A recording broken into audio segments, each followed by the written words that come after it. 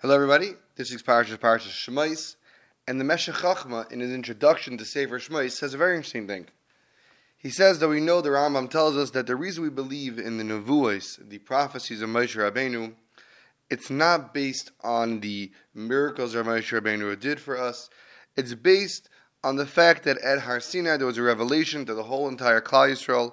The entire nation reached the level of Nevi'im. They were able to see how HaKadosh Baruch Hu spoke directly to Moshe Rabbeinu, and through that vision, Klal Yisrael understood that from now on, everything that Moshe Rabbeinu tells us, that is it. That's what HaKadosh Baruch Hu wants to be told. And from now on, any Navi who comes after Moshe Rabbeinu and tries to, so to speak, change the Torah Moshe, even if he brings greater miracles than Moshe Rabbeinu did, it doesn't make a difference, because we saw that HaKadosh Baruch Hu told us directly that Moshe Rabbeinu is the one, and we have to believe in him. And that's the Rambam, and that's how the Meshech Chachma goes on in the beginning of the year and explains. But he asks the obvious question. Moshe Rabbeinu at the time of Har Sinai was very much alive. He was very much a human being. And as we know, says the Meshech Chachma, there were many great tzaddikim, unfortunately. Not many, but there were definitely great tzaddikim, unfortunately, who later on in their life, they went bad. They stumbled. Every person has free will. As long as a person is living, a person has bechira, his free will. And the bigger the tzaddik, the bigger his struggles, the bigger his nisyanis are. So how could it be, says the Meshech Chachma, that HaKadosh Baruch Hu trusted Moshe Rabbeinu and gave him this, so to speak, vote of confidence that whatever he says will be the Torah forever? If he's still a human being, he still has the free will to make a decision. Maybe Moshe Rabbeinu will, so to speak, twist this and make the Torah say something which is not true. How does HaKadosh Baruch Hu have the ability to give Moshe Rabbeinu that amount of power going forward?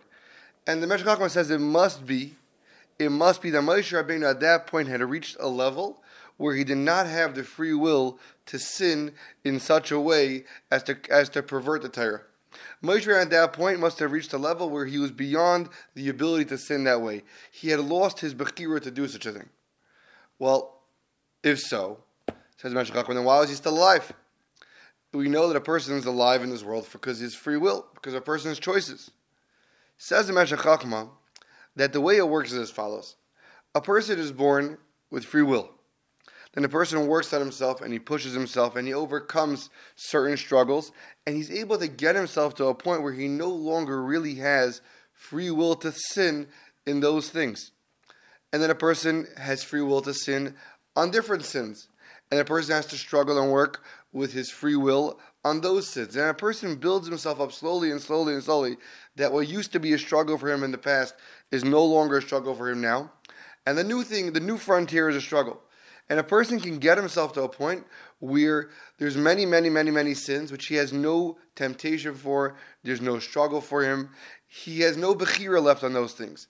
However, since he's the one who created the situation, that he has no free will to do those sins, since he's the one who got himself to the point where those things don't tempt him anymore, he gets the reward for every one of those sins he doesn't do, even though there's no more struggle left. Since he's the one who negated the struggle, he's the one who pushed himself there, he gets the reward for reaching that madrega, and all those actions that he did, even though they weren't hard for him, he gets the reward for that. And that's why Moshe Rabbeinu, even though at the point when he's at Har Sinai, he no longer has free will to really sin in any serious way, he's still around and he's still getting schar because he got himself there. That's his effort and his creation, and he gets reward for that. And that, says the Meshech Chachma, is really a person's role in this world. A person's role in this world is to grow in ways that he makes himself not have free will to do certain sins. He's supposed to make it that certain sins are beneath him, and to keep raising that bar. And as he does that, although technically there's no struggle for him anymore, he's going to keep getting the reward and the schar for everything he managed to work past, as if he still had the struggle, because ultimately he's the one who got himself to that point. Later on in the parsha tells us a story of the miyaldos, the midwives, and the mefarshim debate as to who exactly were Shifra and Puah. That Barbanel, interestingly enough, learns that they were actually non-Jewish midwives, but the Gemara in Saita tells us, according to one opinion, that Shifra and Puah were Yecheved and Miriam, and the reason they were called Shifra and Puah is because these were, so to speak, nicknames. Shifra, says Rashi, was because she was Mishaperes Esavlad, she would clean off the baby from the afterbirth, And Pua, says Rashi, was Miriam because she used to go and say poo poo. She used to calm the baby down and help the baby stop crying. And Rabbi Yerucham in Das Torah points out, he says as follows. He says, the first time a Torah is introducing to us this story of the Miyaldos, the Torah is telling us about these two great women who withstood the trial of Paro's commands. They risked their lives to save the Jewish people, and they ended up becoming the matriarchs of Klal Yisrael. Yocheved had Moshe, Miriam eventually had Betzalel, who built the Mishkan, Batei Kahuna, Batei Malchus, and who are they? How does the Torah describe them? The Torah says, this one used to clean off the baby, and this one used to say poo poo to the baby. Says Rabbi Yerucham, the Torah is telling us a very important concept. You see, a lot of people look at life and they say, look, I'll do the big important things in life. I don't do the little things. Little things, those little mitzvahs, little stuff, that's for, other people. I do when the big stuff has to happen. And the Torah tells us what was the thing that the Torah puts down in Scripture, in the Torah, about Yocheved. What's the thing the Torah puts down about Miriam? Was the way they took care of the children, that she was Mishaperes the Vlad, and she was said poo poo to the Vlad. Because big people, great people understand that life is comprised of doing lots and lots of little things that are important. And every little thing that I have to do that needs to get done, that's important. And if I do enough of those, and I do them consistently, that's going to make the big difference. And that's why the Torah defines for us Yocheved. That's what Torah titles Yocheved and Miriam as Shifra and Pua, to tell us to never underestimate how important the little things are in life, and that's what makes us truly great.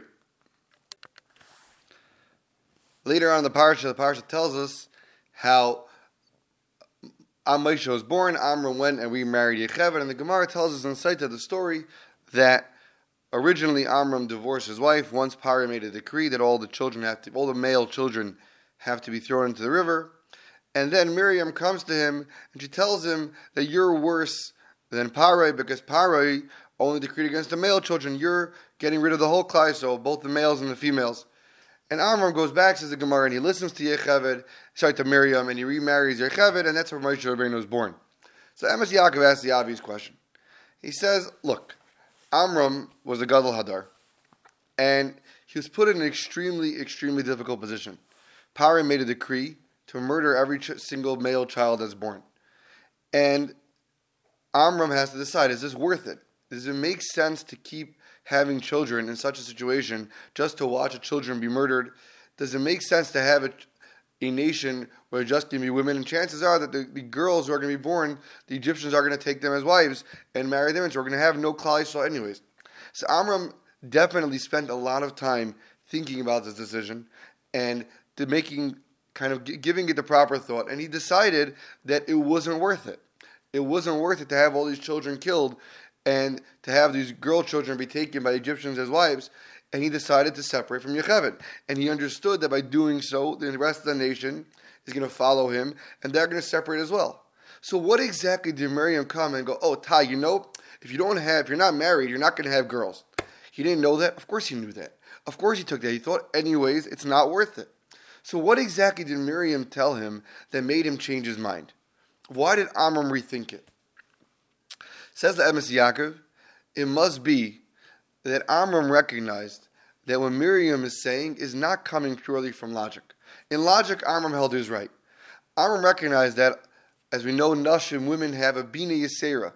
They have a understanding that's a little extra. It goes beyond the confines of logic, and they tap into something a little bit deeper.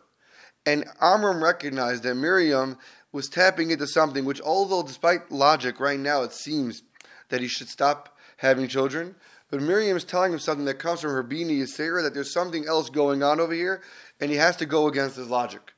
And as we know, the Gemara tells us Miriam, in fact, had a nevuah, that by getting back together with Yocheved, Amram was going to have the Goyal of Klal Yisrael, the Redeemer, and Amram was willing to, so to speak, humble himself and rescind his psak because he recognized that maybe there's something deeper going on over here, and that's why he rescinded. A fascinating idea from the Emes Yaakov that although sometimes logically it doesn't seem right, if there's a sense of Bini Yisera, of a certain level of Ruach HaKodesh that the wife or the woman has, maybe sometimes it's worth listening to it. I want to end off with one last idea from Rav Hirsch. The parsha tells us that Moshe Rabbeinu was called Moshe by Basia Bas Parei, the daughter of Parei, and she says in the pasuk that because Kimin Hamayim Mishisiyu, because I drew him out of the water. So Rav Hirsch asks that if you're going to go with the grammar, you shouldn't call him Moshe. Moshe means one who drags out. He should be called Mashui, one who was dragged out. Why did Basia call him Moshe as opposed to Mashui? And he explains that Basia wasn't just telling Moshe Rabbeinu that from now on you should remember that you were pulled out of the water. She wanted to tell Moshe Rabbeinu that there's a reason why you were pulled out of the water. Why were you Mzeiche? Why did you merit to have this miracle that you were pulled out of the water? Because you're supposed to become a Moshe, somebody who pulls others out. You're supposed to be somebody who takes that miracle that was done to you and to use it to keep on giving to others. And that's what Moshe Rabbeinu does. The Torah tells us very little about Moshe Rabbeinu. The first 3 episodes the Torah tells us all have one thing in common. Moshe Rabbeinu comes, he's living in the palace, and he goes out to see how everyone else is living. And the first thing he sees is a Jew being beaten by a Mitzri, and he gets involved, and he goes out of his comfort zone, and he stands up for the Yid, and he kills the Mitzri. The next time he sees another Jew beating another Jew, and he gets involved. He says, you're doing the wrong thing, and he stops them. The third time, he goes and the shepherds are attacking the daughters of Yisrael, and Moshe Rabbeinu gets involved again. And that's who Moshe Rabbeinu is. He's somebody who recognizes that what goes on in his life wasn't just for him. It was meant for him to take that and to keep it and give it over to others and to help them. And that's who the leaders of Klal Yisrael are. We should all be zeicha to have a wonderful Shabbos and to use all of our koiches, everything we have, to keep on giving and to do for others and to help them as well. Good Shabbos.